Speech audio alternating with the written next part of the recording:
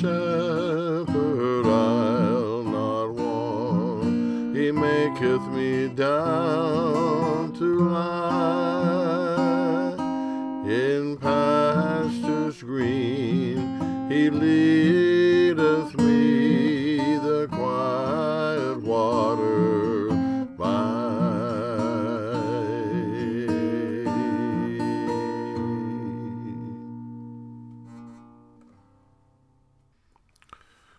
Hi, this is David McNeil at daddyocast.com, the 11th of March, 2016.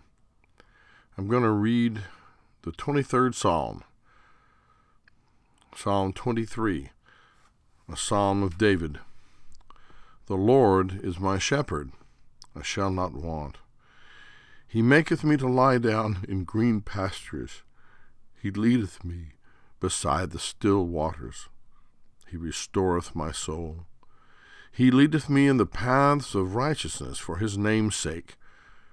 Yea, though I walk through the valley of the shadow of death, I will fear no evil. For thou art with me, thy rod and thy staff, they comfort me. Thou preparest a table before me in the presence of mine enemies. Thou anointest my head with oil. My cup runneth over. Surely goodness and mercy shall follow me all the days of my life, and I will dwell in the house of the Lord forever. Psalm 23, the 23rd Psalm, probably the most well-known of the Psalms. A psalm is a religious song, a song for God or a song about God. There are 150 psalms recorded in the Old Testament, most of them written by David, the son of Jesse, the second king of Israel. Before he became a king, David was a shepherd, a keeper of sheep in the fields, and he was also a singer with a reputation as a guitar player. Okay, maybe he played something like a little harp or a lyre. The first king of Israel, Saul, hired David to play in the palace to calm him down. David played the lyre and sang songs that he made up, maybe songs he sang out in the fields while he was watching the sheep.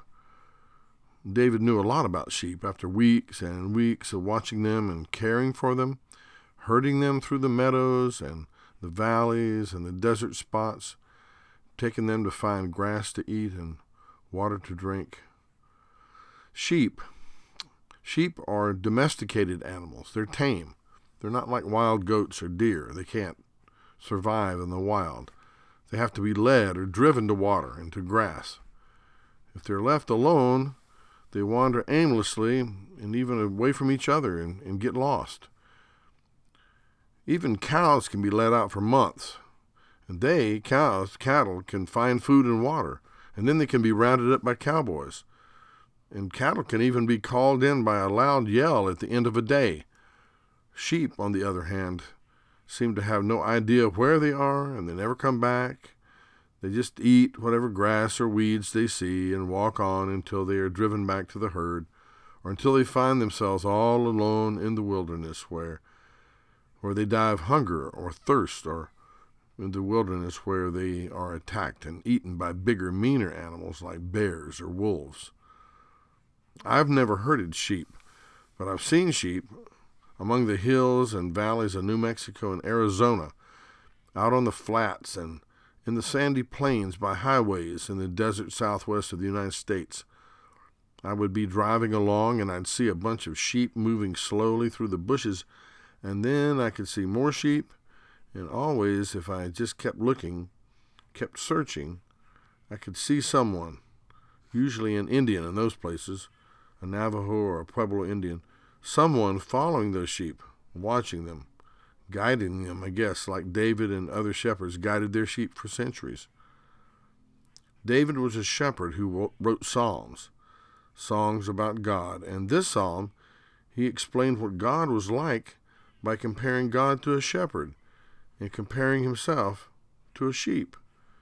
The whole psalm is a picture of God as a shepherd, taking care of David, leading him to grass, leading him to water, leading him to places to rest in the hot sun of Palestine, protecting him from wild animals. David was happy to have a God that was not scary and mean and dangerous like other gods, but a God who loved David and took care of him.